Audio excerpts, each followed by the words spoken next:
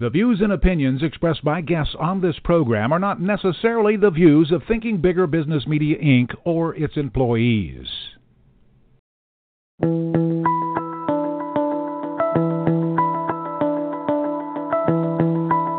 Welcome to Smart Company's Thinking Bigger Radio. Get the inside scoop on how America's most successful business owners transform their entrepreneurial vision into reality.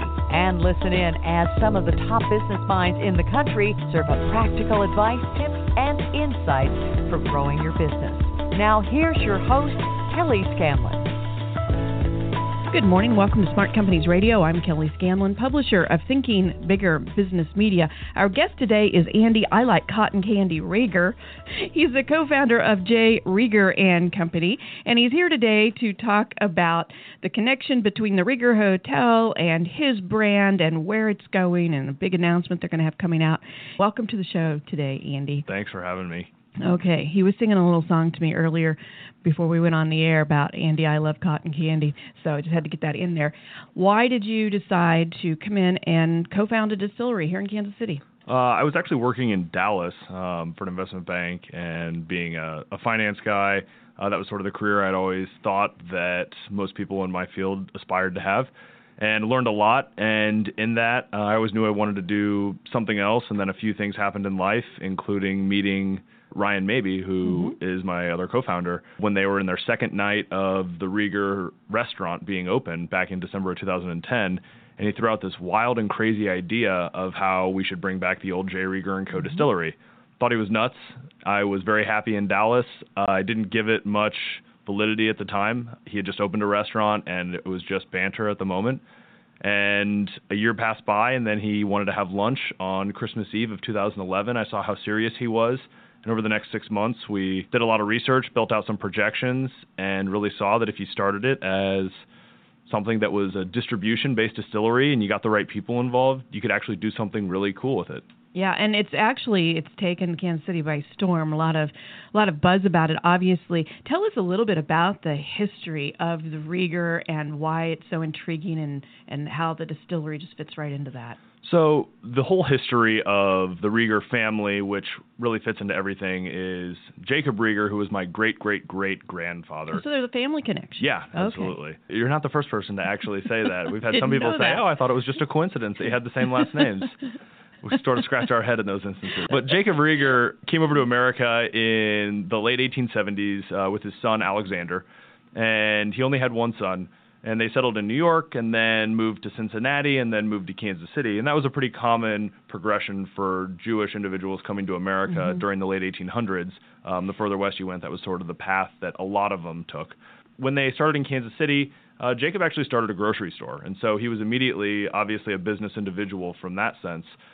Sold his grocery store in 1885 and launched the distillery in 1887. He launched it down in Kansas City's West Bottoms district. The reason for that is a much deeper dive into history to understand, and that's the fact that Kansas, as a state, was the first state to enact a statewide prohibition of alcohol back in 1881. Kansas? The state of Kansas.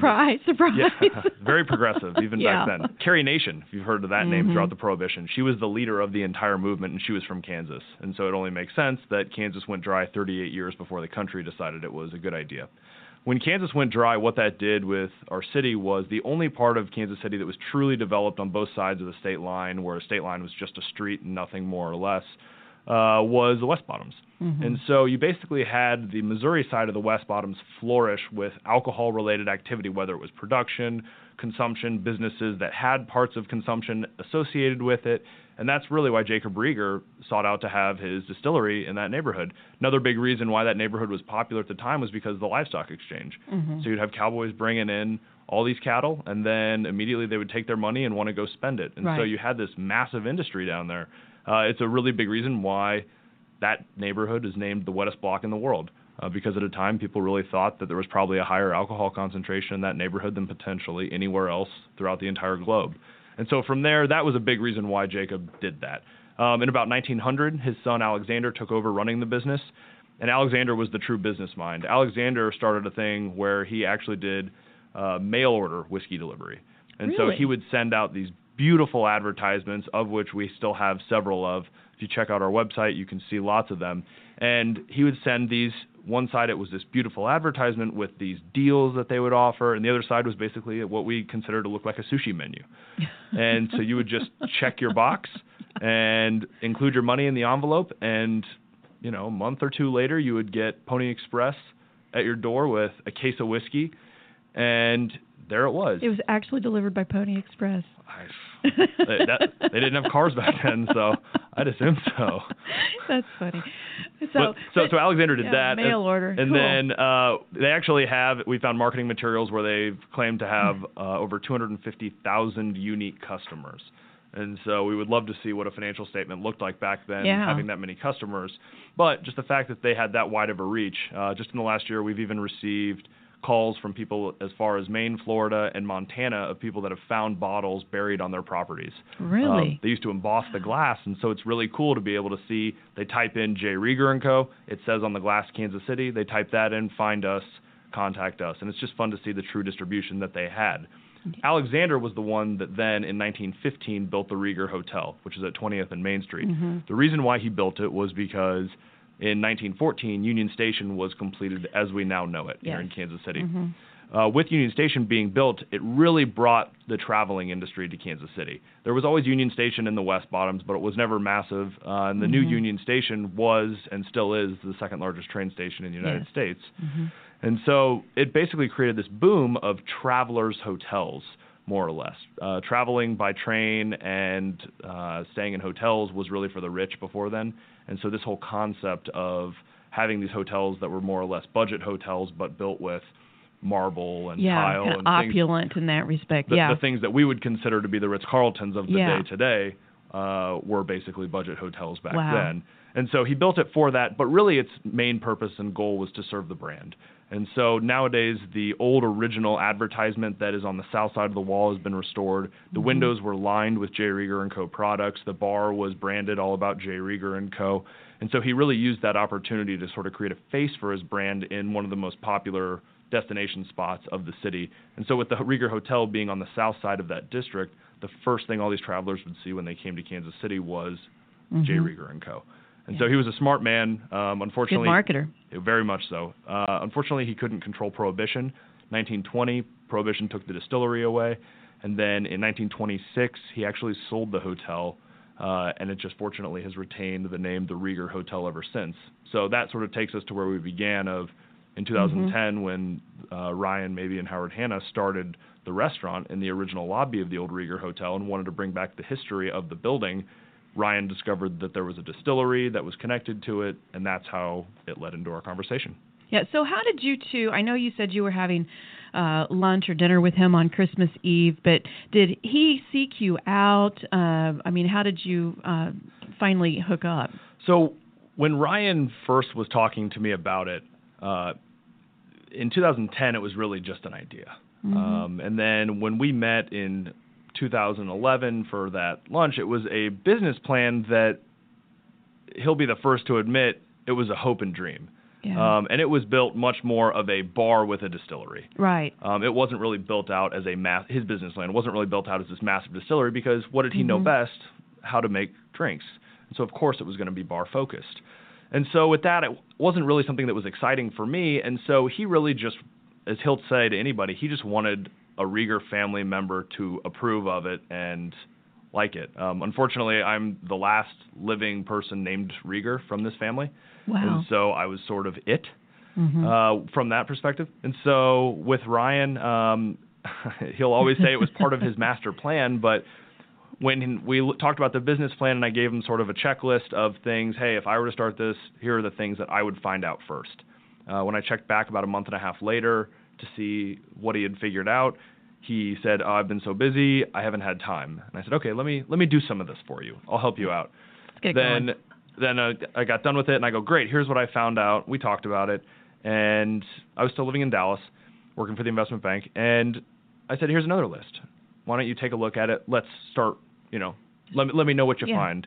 And called about a month later, and he hadn't done any of it. So I go, okay, let me do this. And I sort of saw the progression and how it was going and how involved I was going to be. But as I was digging deeper and deeper, I was helping him with his bar/distillery business plan, but I was starting to discover that if you could build a distribution-based business rather than a retail-focused business, the ability to grow beyond your four walls was so extreme to the point that, a bar is focused in its four walls. A brand is focused everywhere but in its four walls. Yeah. And so I sort of saw that ability because at the investment bank, one of the big things I saw was that manufacturing companies were really fun to work with because I'm a math major. And so from that, they're very linear. You have all of these inputs. You have all these different things that you're making. You have an output. And so you can see the progression of how the product evolves. But the problem is that you can't really grow them in a single generation to be a large scale without giving away the entire company. Yeah. And so the one thing that I didn't understand fully were brands because they didn't make sense in how people were able to raise money on them to build them out. And there was no logical manner in it whatsoever. And so with that, I was always like, man, what if you could actually do something where you put a brand with a manufacturing entity? And I honestly had no idea what that ever meant. And then it was sort of one day when I was looking at it from this distribution side, I was like, oh my God, this is the manufacturing thing with the brand. Yeah. And it just clicked. Yeah, and combine that with here in Kansas City, whenever the Rieger has such a strong following in the history and, it's just a part of Kansas City's fabric. I mean, how could you go wrong almost? The entire concept that Ryan and Howard built down at that location at 20th and Main Street was such a need. It sort of filled a void of this historic restaurant done right. And it was really fantastic to see how well they did with it. And I can't be sitting here lying to you, but that's a big reason why we had such great early success. Yeah, because absolutely. Their concept of connecting the Rieger name with history, with authenticity, made it so easy for us to start. And our ultimate goal, and we're slowly starting to see this, is we'll get people now on our tours, whereas at the beginning, everyone was coming to our tours because they loved the Rieger. And now they're coming on tours of the J. Rieger & Co. Distillery, and we ask people by a show of hands, can you please tell me who all has been to the Rieger? And you'll get about 50, 60%, and then I'll say, who all has never heard of the Rieger restaurant? And you'll get about 10, 20% now that have never even heard of it. And so it's cool to see that we're now going beyond that, but we are now creating business for the restaurant too. And so it's just a great informal, non-financial partnership that we really have that us together really creates a good tie. We're talking here today with Andy Rieger, who is the co-founder, along with Ryan Mabey, of the J. Rieger & Company Distillery. We were talking a little bit about the branding and, in your finance background, Andy, you had seen manufacturers especially that had figured out a formula when it came to distribution, and then you had worked with brands, and then you always thought marrying the two, boy, you'd really have something. And you've hit on that here with the distillery and the history here in Kansas City and the hotel. Now, along with your with all of that, you've got the bottles that your product. You tie that to the brand and the history. How do you do that? So, first of all, one of the things that we really thought was excessively important was not forgetting about any of the minor details. When people are starting brands so often, they skip something. Whether it's they say, let me use for a liquor, for example, let me use just a plastic cork top. It doesn't matter. It might not matter to 90% of the people, but what about that 10% that does matter too? Right. And so with everything, with our branding on our bottles in particular, we're coming back from this distillery that existed from 1887 until 1920. And so that vibrant history that it had, we could bring it back one of two ways: a new modern brand, or truly a continuation of the old brand. And so in the fact that we actually own the original trademark that was founded in 1887, and we operate under it, we use the same logo that it operated under, we do sort of a similar approach to the way Budweiser looks at their cans. If you very quickly look at the original Budweiser can that came out, for 2 seconds, you'll immediately know that's a Budweiser can, even from afar. But if you compare it next to a Budweiser can today, it looks nothing alike. But it's just that iconography that you understand is a continuation of the same brand. And so for us, with our bottles, when we started the whiskey, and that was our first product we led with, we knew it had to look very similar. So that if someone knew and had a bottle from back in those days, and then they saw this bottle, they would immediately know that it's a connection to the J. Rieger & Co. today. The size of the bottle is different. Its shape is slightly different, but it's very reminiscent of what it used to look like. And the label structure is very similar to what it used to look like as well. And so bringing back all those characteristics really helped amplify our whole entire concept of we are a continuation of this This isn't just some made-up marketing story that we made to try to sell hooch, but this is a real, authentic brand that used to exist, and here it is as a continuation, being led by two guys, and one of them is the original great-great-great-grandson of the founder of the company. And so everything from truly making it look as if the bottles fit with the old company to using the same slogan that they used in the olden days, which was "Oh So Good." That's on all of our bottles. Yeah. But then our bottle styles, all the whiskeys that we'll ever make will be in the same bottle, the same label format. The label will look slightly different, but it'll be a connected brand so that you understand when you see that bottle somewhere, you'll immediately recognize that's a J. Rieger & Co. whiskey product. Or our vodka and our gin right now, they're in square bottles with a certain label format. All of our products that are non-whiskeys will be in that bottle style, and they will all have that look to it. And so just really trying to create that connectivity of the brand is something we went for. But then even going as far as in products such as our vodka. Our vodka is themed Union Station. We spoke earlier about how with Union Station being built, the hotel was built. With the hotel being built, then the guys were able to start a restaurant in 2010. And with the restaurant being started, we started talking about bringing back the distillery. So we kind of looked at it as, without Union Station, I wouldn't be sitting here talking to you today. Right. So our vodka bottle has a lot of iconography from Union Station, including a picture of one of the first train cars leaving the station on the inside of the label. Our gin bottle has a lot of iconography from the Prohibition years, and then the inside of that label is actually the original front of the old distillery. And the whiskey bottle has, we talked about it, but on the inside of that bottle has a portrait of Jacob Rieger on the back label. And then on the inside of the front label is actually an original 1895 map of Kansas City. And there's a little star where the original distillery was in the West Bottom. So we, again, just try to make sure that the brand stays connected to what it was. Don't forget our past. Yeah, just carrying that all the way through the branding and the marketing. Now, you have actually joined forces with some others outside of the area in order to take this even further regionally. Talk to us about that. One of the guys that we are working with, he's our main operating partner. He was the master distiller and chief operating officer of Maker's Mark from 1994 to 2008. Okay. And so he left in 2008 when they went through several sales in a row. And when he left, he started a private consulting business. He has helped start over about 50 distilleries in the United States, most of which he doesn't have a continuing ongoing presence with. Recently, as he's starting to slow down the consulting business and pick his few winners, we're fortunate that we're one of those that he wants to be with for the rest of his life. And so he is an ongoing operating partner with us. Another gentleman, his name is Steve Olson. He's considered the highest paid spirits educator in the world. He's paid by the Spanish government to promote their products, the Greek government to promote their products. Diageo, who is the largest liquor conglomerate in the world, he founded the equivalent of the Master Sommelier course for spirits. And he has been a fantastic resource beyond belief. He's actually the one that then introduced us to Tom Nickel. Tom ran Tanqueray for 25 years. And so with Tom running Tanqueray, his most recent stint being the master distiller, he's considered one of the top, if not the top, gin distiller in the entire world. And when he retired back in July of 2015, he had already been to Kansas City, met us, knew that he didn't want to fully retire, and so he became another operating partner of ours and helped us launch our gin program. And so as we come out with new gins, they will always be the brainchild of the gentleman who's considered by most gin circles to be the best gin distiller on the planet. And you have expanded now into, 9 different states? Roughly. We're currently in New York, New Jersey, Washington, D.C., Kansas, Missouri, Illinois, Nebraska, Minnesota, Wisconsin, and Colorado.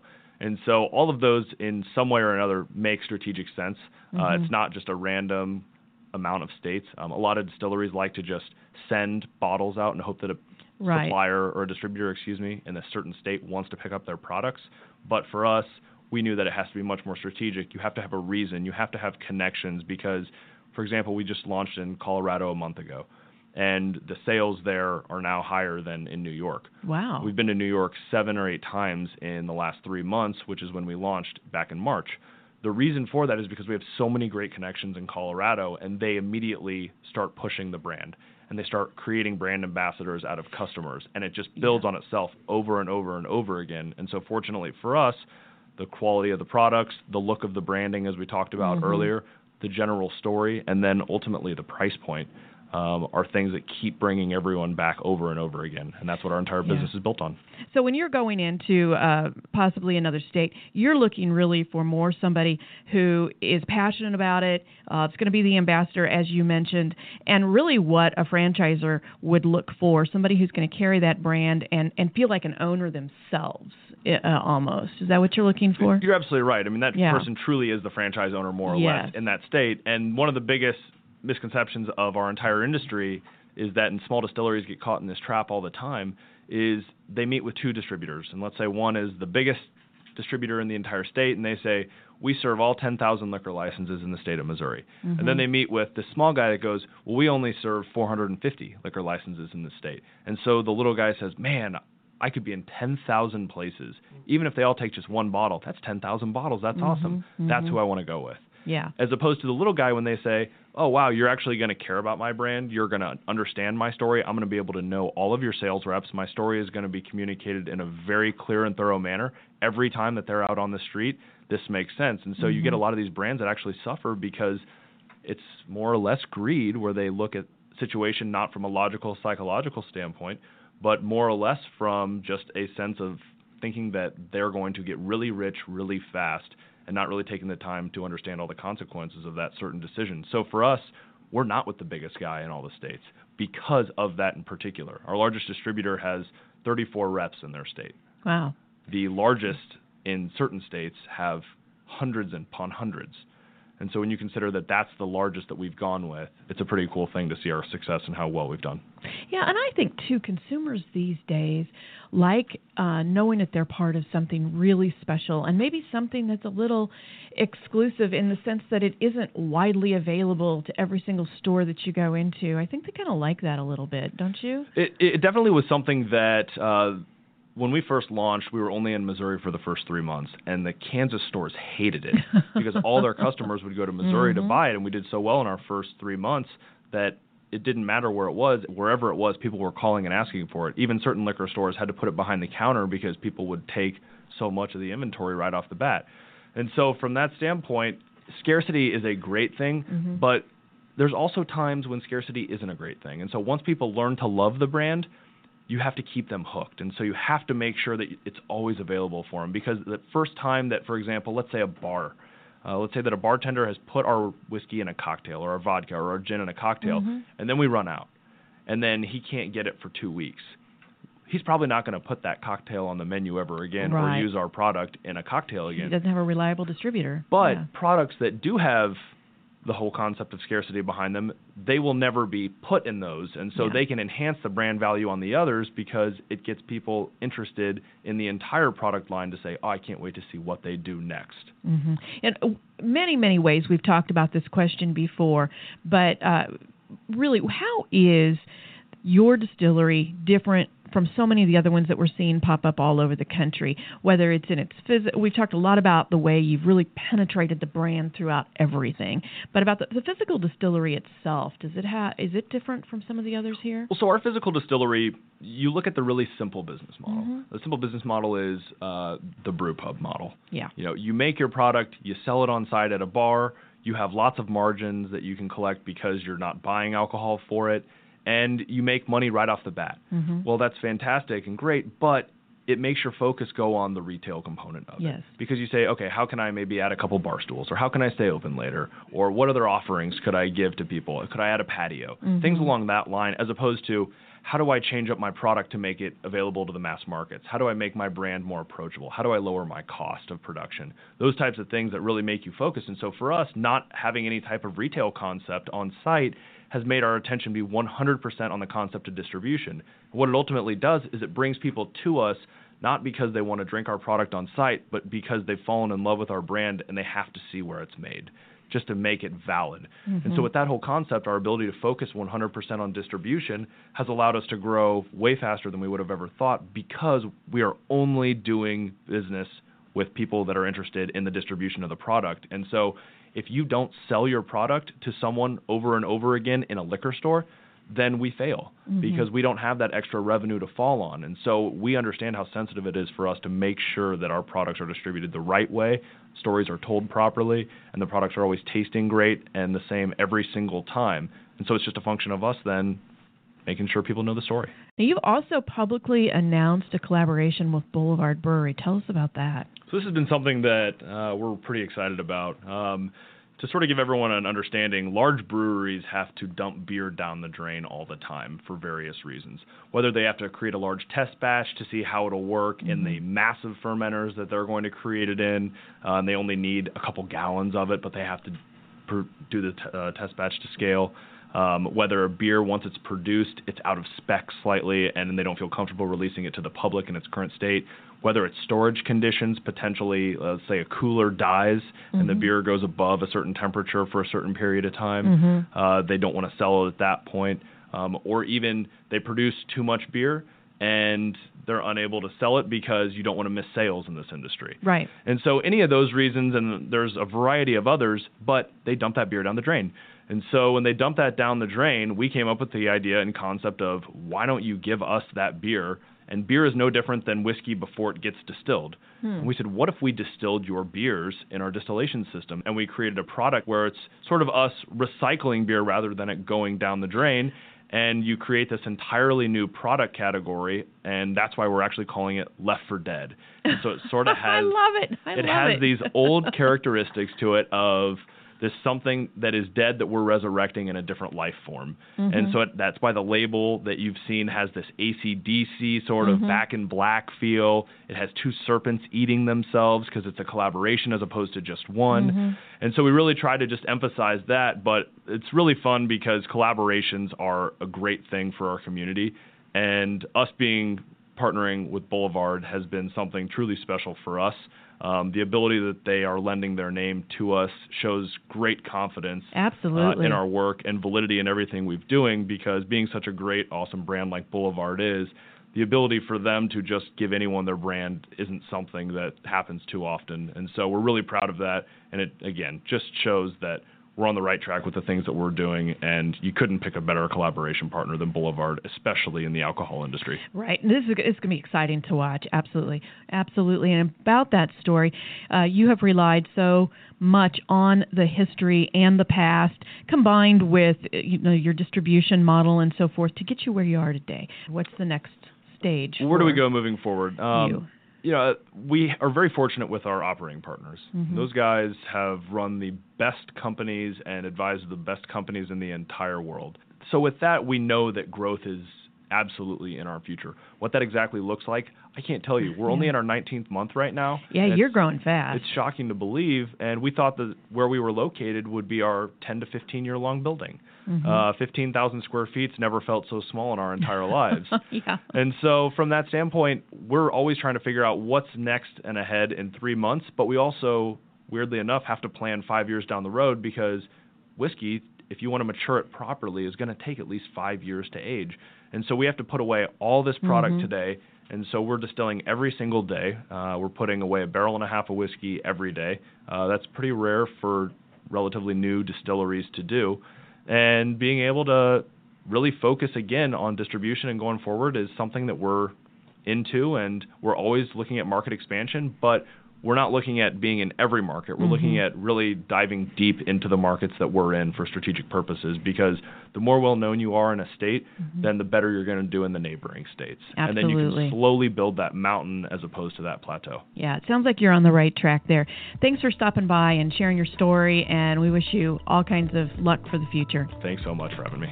And if you'd like to learn more about how to grow your business, please visit our website at ithinkbigger.com. Follow us on Facebook at Thinking Bigger Business Media, or on Twitter at ithinkbigger. Have a great weekend. We'll see you next week.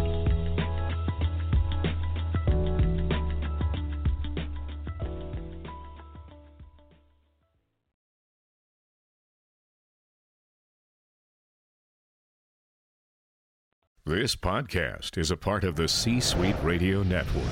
For more top business podcasts, visit c-suiteradio.com.